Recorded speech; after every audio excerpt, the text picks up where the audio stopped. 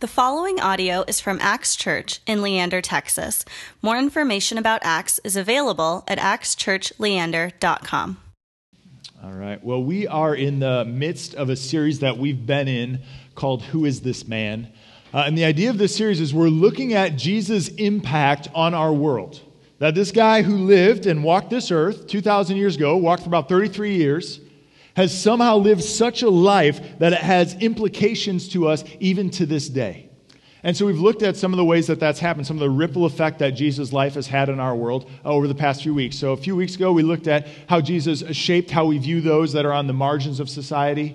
The week after that, we looked at Jesus' influence in academia on the life of the mind and the intellect. Last week, we looked at how Jesus really turned humility, which at his time was kind of a vice, and he turned it so that even in our day, we look at humility regardless of your religious belief, really as a virtue. We say that's something you should strive for. We should try to be humble people. That's a result of Jesus' work. Today, in a rather timely fashion, we're looking at Jesus' impact on politics. Okay, fasten your seatbelts, all right? We are going to break every social more that there is. We're going to talk about religion and politics, all right? So just get ready to get uncomfortable, all right? It's just going to happen. My goal is to offend no one by offending everyone, all right? So if you're ticked off at one point, just know someone else will get ticked off later, all right? So you just hang in with me, all right? That's the idea. We actually seriously think we'll make it through just fine this morning. 9:30, there was no bloodshed. So there might be some angry emails. I don't know. But there's no bloodshed, so we'll get there. So as we get into it, let me just kind of share the Gabe Casper journey into politics, all right? So it started for me. I realized there was a political realm when I was in high school. And I realized it because I was really involved in the Detroit punk scene as a typical path for most pastors. So I'm in the Detroit punk scene, and a big theme in punk rock culture is this idea of anarchy, that there should be no government, there should be no control. It's just people, let's just go, whatever we want to do, martial law, let's make it happen. And so that's kind of this idea. And so here I am, this little suburban kid, and I'm reading like Noam Chomsky and like Che Guevara. I'm like, man, let's revolution, baby. And I'm drawing little anarchy symbols on all my papers and stuff. And it was just like, this is just a dork, right? And I remember I came back from seeing one of my favorite bands at that time. They were called Anti-Flag. And my sweet, conservative, Midwestern pastor's wife, mom, came up to me and she goes, now, Gabe, Anti-Flag, I'm not sure I like what they're about. And I said, well, Mom, that's because you're part of the system. The man's got you down, right? And I know the good Lord is going to pay me back tenfold when my kids are teenagers. But my mom, then she goes, being a pastor's wife, she goes, well, what do you think Jesus thinks about you being an anarchist? I said, oh, Mom, he loves it. He's an anarchist too. Which actually there's a whole school of theology on that, but we're not getting into that today, all right? And so my mom brilliantly said, oh, really? Well, what do you think about this? And she pointed me to Matthew 22, the text we just read for today. Now, I'll tell you that story to point out a couple things. First of all, pastors' families are as weird as you thought they were. Secondly, my mom was right, that Matthew 22, if we want to say, how does Jesus engage the political world? What does he speak to? What does it mean for us as we engage? Matthew 22 is the place to go. That's really where we dig into Jesus' approach to politics. And what we'll see is Jesus actually changes how we engage the political realm by refusing three things. He changes how we engage the political realm by refusing three things. He refuses political simplicity. He refuses political complacency, and he refuses political primacy. Okay? He refuses political simplicity, political complacency, and political primacy. All right? So let's get going. Let's dig into it. Look with me at our first couple verses, Matthew 22, 15 to 16. It says this. Then the Pharisees went and plotted how to entangle him in his words. And they sent their disciples to him along with the Herodians, saying, Teacher, we know that you are true and teach the way of God truthfully, and you do not care about anyone's opinion, for you are not swayed by appearances. All right, now the gospel writer Matthew here is really cueing us into a bunch. All right, so first of all, he's saying the Pharisees, they want to entangle Jesus. They're trying to trick Jesus. So what do? They send their disciples, and they send them, do you guys catch that in verse 16? Along with the Herodians. Now, it's actually key for us to note. Because at that time, the Pharisees and the Herodians were on opposite ends of the political spectrum. So you had the Pharisees on the one end who hated Roman occupation of Israel. They said Rome shouldn't be ruling over us. Israel, we're an independent nation state. We should be our own thing. We hate that Rome's ruling over us right now. And then on the other side, you had the Herodians, who were also Jewish, but they loved Rome because it was through Rome that they got their power. It was through Rome that they ended up becoming a kingly class. And so it's these two opposite ends of the political spectrum get brought up to Jesus, and they want to ask him a question. They want to set a trap and see where he fits in the political landscape. And so they ask him this question, verses 17 and 19. Look with me. Tell us then what you think. Is it lawful to pay taxes to Caesar or not? But Jesus, aware of their malice, said, why put me to the test, you hypocrites? Show me the coin for the tax. And they brought him a denarius.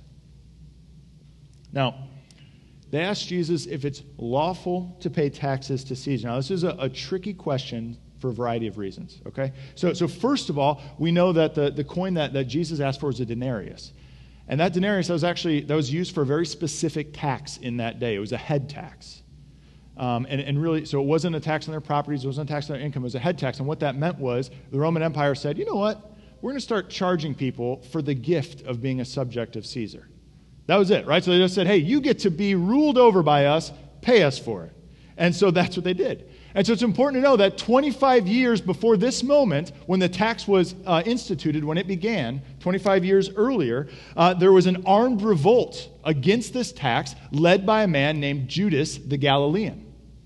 And what Judas the Galilean did is he tried to rally all of the Jews, and he said, we're not going to pay the tax, let's revolt against all this. And he took a group of armed men, they went into the temple, cleared it out, and Judas the Galilean sought to bring about the kingdom of God. Anyone here ever heard of Judas the Galilean? You know why? Because the Romans snuffed him out, right? They crucified him, nailed him to a cross. That was it. Now let's think about this moment.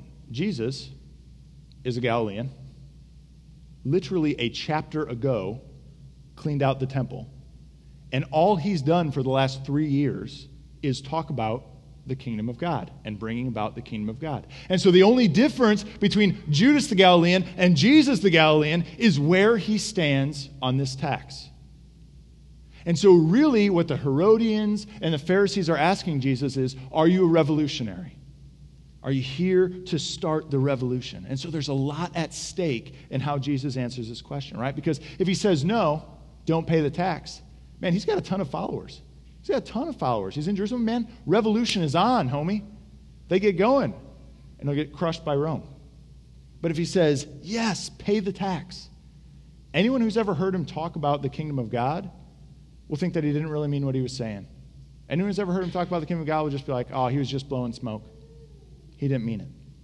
And so I'm going to ask why. Why would him saying yes to paying the tax mean that he didn't really believe in the kingdom of God? Well, the only reason we would even ask that is because we live in the 21st century and we've been through the Enlightenment and we kind of look at that through post-Enlightenment eyes. And so oftentimes when we think about the kingdom of God, we think about it sort of as like a private religious experience, that when Jesus talks about the kingdom of God, it's maybe about inner peace or just sort of living in kind of communion with God and that sort of thing. Or maybe we think about the kingdom of God as like heaven, as some place you go to when you die. But listen, when Jesus talked about the kingdom of God, that's not what he meant. He wasn't talking about some privatized, abstract, overly spiritual reality. So the Bible is very clear that the kingdom of God is real. Like it's real, like you can see it, that the kingdom of God deals with actual poverty and real injustice and real suffering and real hunger. And so whenever Jesus talks about the kingdom of God, he's talking about something that's real and tangible, something that we'd actually be able to see with our eyes. He's talking about a real change. And so if Jesus says, yes, pay the tax, he can't possibly be talking about the kingdom of God. He can't possibly believe what he's saying, and so he'll lose the people. But if Jesus says, no, don't pay the tax, he's got a revolt on his hands that's going to end very poorly. And so it's a tight spot, right? Jesus is in a very tight spot. They ask him a no-win question, right? It's kind of like, do you remember in junior high, like that kid comes up to you and goes, hey, so do your parents know you're stupid? How do you answer, right? You say yes, you admit to being stupid. You say no, he says, oh, so you just haven't told them yet, right? You can't answer it. There's a no-win question. But Jesus finds a way around it. Jesus answers it brilliantly. Look with me at verses 20 to 22. And Jesus, holding this coin, says, "Whose likeness and inscription is this?" They said, "Caesar's." Then he said to them, "Therefore render to Caesar the things that are Caesar's, and to God the things that are God's." And so right here, Jesus refuses political simplicity. He refuses political simplicity. These guys, they want a simple answer from Jesus. Should we pay the tax? Yes or no? Are you for Caesar or are you against him? Are you for the Pharisees or are you for the Herodians? Jesus, are you a Democrat or are you a Republican? Are you conservative or are you liberal? They want Jesus to give a simple answer, yes or no. And Jesus refuses to do that. I remember in college I took a course on Christianity and politics. And in this book, or in this course, we read books from folks all across the political spectrum that would self-identify as Christians. So we read from folks who are on the Christian right. And they said, they talked about issues like abortion and marriage and personal liberty, right? And they couldn't possibly fathom how any good Bible-believing Christian could vote for anyone but a conservative Republican. And then we read books by folks on the Christian left.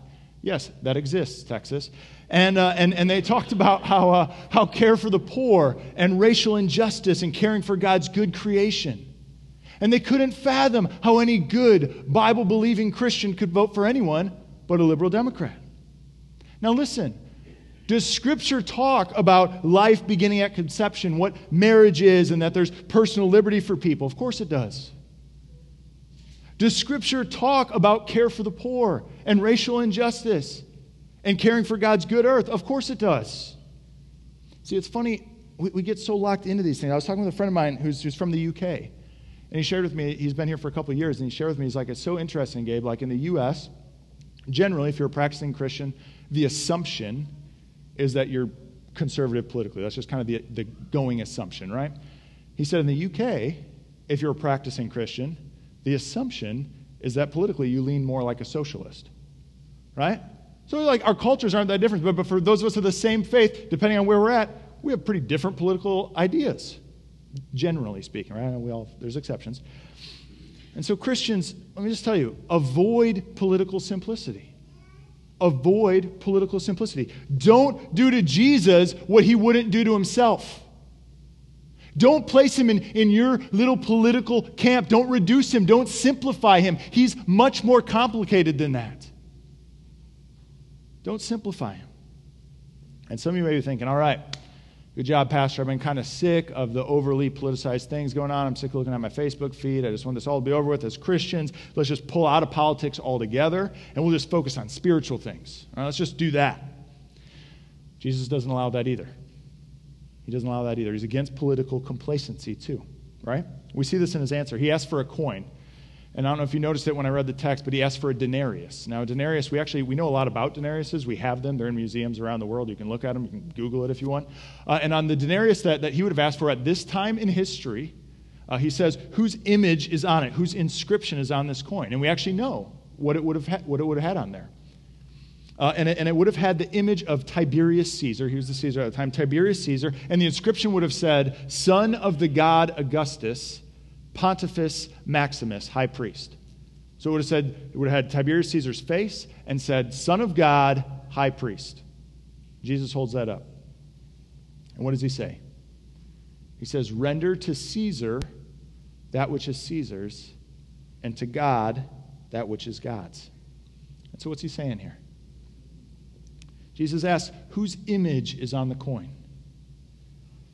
And the Greek word there is icon. And so he's saying, listen, Caesar's image is actually on his coin. Like this guy's face is actually on here. And so give to him what's his. It's his money. Who cares? Give him his money. It's got his face on it. Give it to him.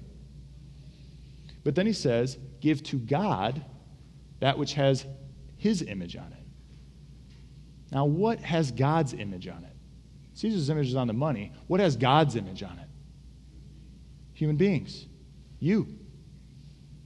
And so this is actually the first idea of limited government ever coming in the entire world. See, before then, it was that's why he's called the Son of God, that there's just this inherent intertwinement between what they believed about the gods and what they believed about the state. Everything was together.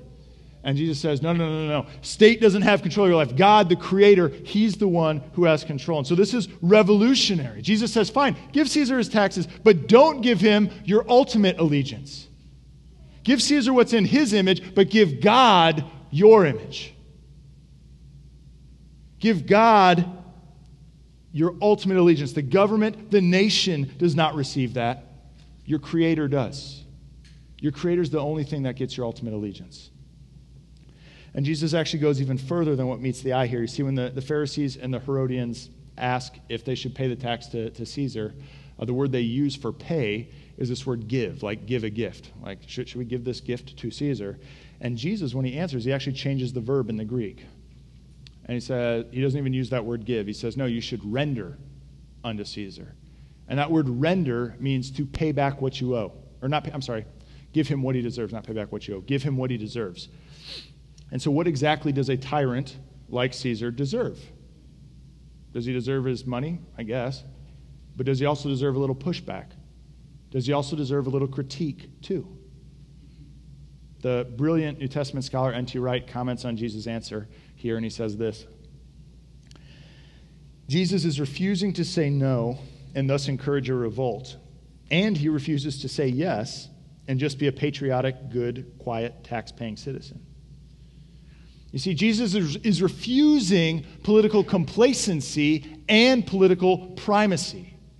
You can't just opt out of the messiness of politics, but it can't be number one in your life. You can't let politics in the nation be ultimate in your life.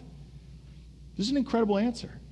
It's revolutionary. It's the first time limited government is ever brought up in history. And we see in verse 22 in our text that people are blown away by it. Look at this. When they heard it, they marveled, and they left him and went away. And so in the narrow sense, what Jesus does here, he says, in the narrow sense, Jesus says, I'm not political. I'm not going to endorse a system or a party, anything like that. But in the broad sense, Jesus says, I'm incredibly political.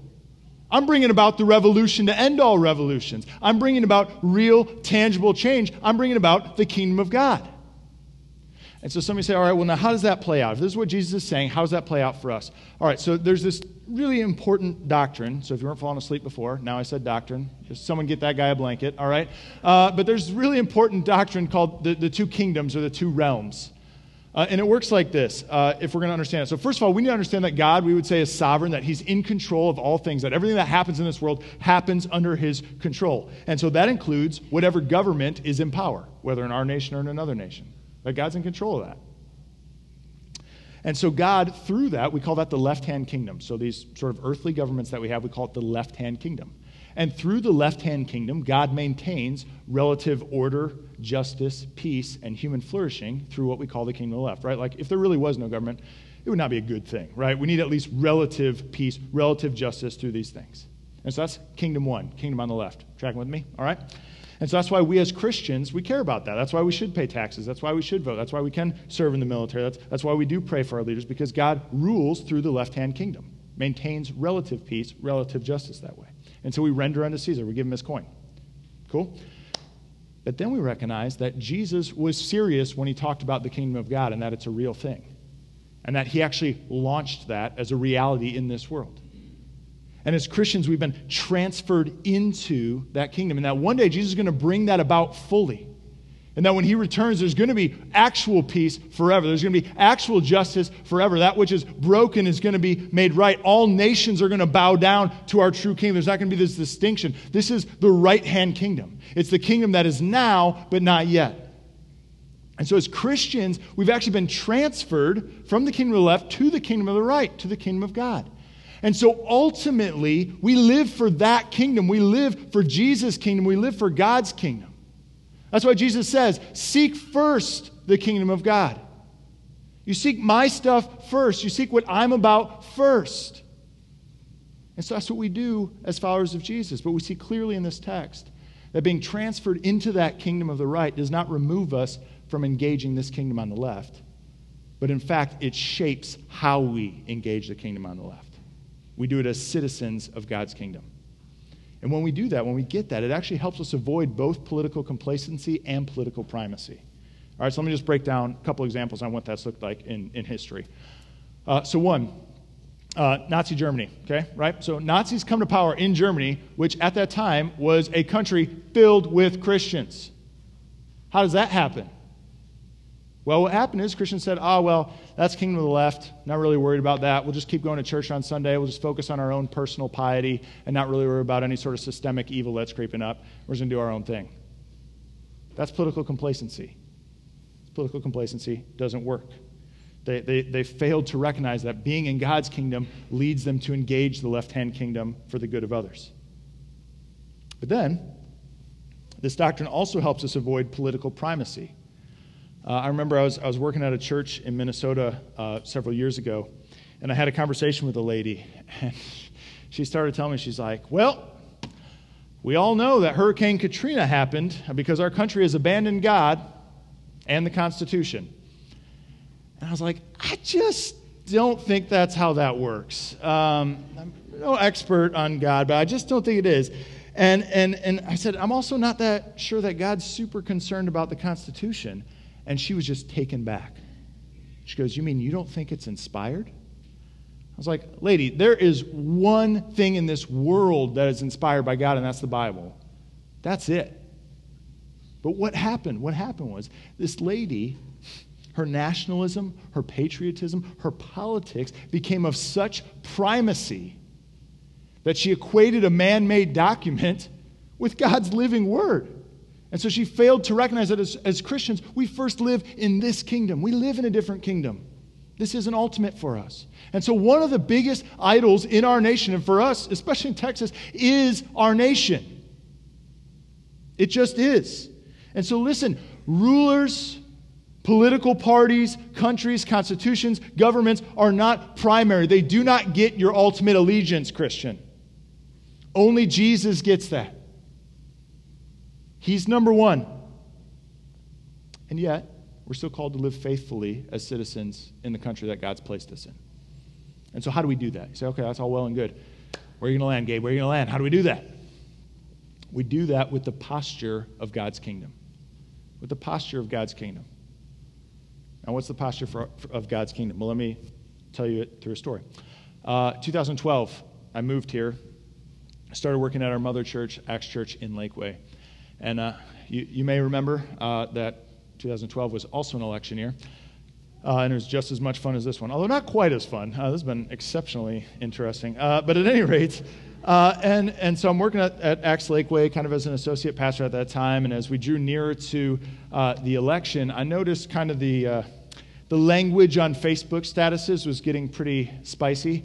And so I thought, well, hey, as a pastor, I should really help my folks learn how to engage the electoral process as Christians, as followers of Jesus. And so I wrote a little article for Acts Lakeway's little e-newsletter that they do. And I titled the article, Your Guide to Voting in the 2012 Election. Now, it was like a tongue-in-cheek title. I obviously didn't endorse a candidate or policy or anything like that. It was just a tongue-in-cheek title. And all I said in this article was this. This is it. Ready? I said, as Christians, our sole determining factor in how we vote is for love of the other. That's it.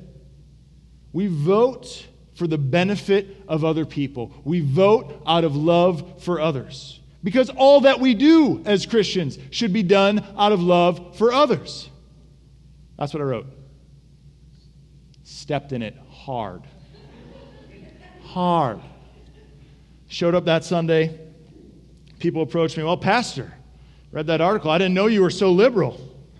I was going to be a part of your new church, but now I'm not so sure I'm comfortable with you teaching these sort of values. I said, what values? Loving your neighbor? Like treating others better than yourself? Those are Jesus' actual words. What do you want me to do? Now, listen, how that plays out for you when you fill out a ballot might be different for each one of us. But our motivation, our cause, the reason why we would do that, wherever we may land in the spectrum, is out of love for our neighbor. Does that make sense? Okay? And see, we'll only do that. We can only have that perspective if we do it recognizing what our King has done for us. If we do it recognizing what Jesus has done for us. See, when you see that Jesus went to the cross for you, that Jesus abandoned all of his authority, all of his power, all of his comfort, all of his rights. He surrendered all his rights, allowed himself to be imposed upon by sinful men, nailed to a cross for you, for your sins. That you might be brought into a right relationship with the Father, that you might be brought into his kingdom of grace and peace and love.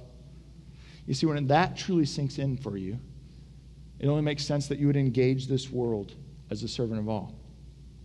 And so let me say this, it makes no sense for a Christian to demonize people because the gospel doesn't say that the people on the left are the enemy. The gospel doesn't say the people on the right are the enemy. The gospel says the enemy's right in here. And yet God has embraced me. And yet God has chosen me. And yet my King laid himself down for me. And so now I'm free to love others. Now I'm free to serve others because my King gave of himself for me. So I had a conversation with a friend of mine who's not a Christian recently. And I was talking to him about, I was like, why aren't you a Christian? It's really fun. We're the coolest. And no, we're not. But I was like, why aren't you? And he said one of his main reasons was because of how he's seen the church engage the political realm. And he said, I'm so turned off by the posture of the church and politics that I can't even fathom spending time with most Christians. And so Acts Church, let me just tell you, you may lean left, you may lean right, but for the sake of the kingdom of God, for the sake of people that are far from him, man, let's engage our citizenship and our politics like our true King, as humble servants. Let's pray.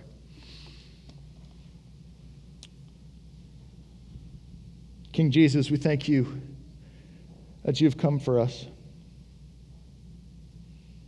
that you've adopted us into your kingdom as your citizens. Lord, teach us to live faithfully in that.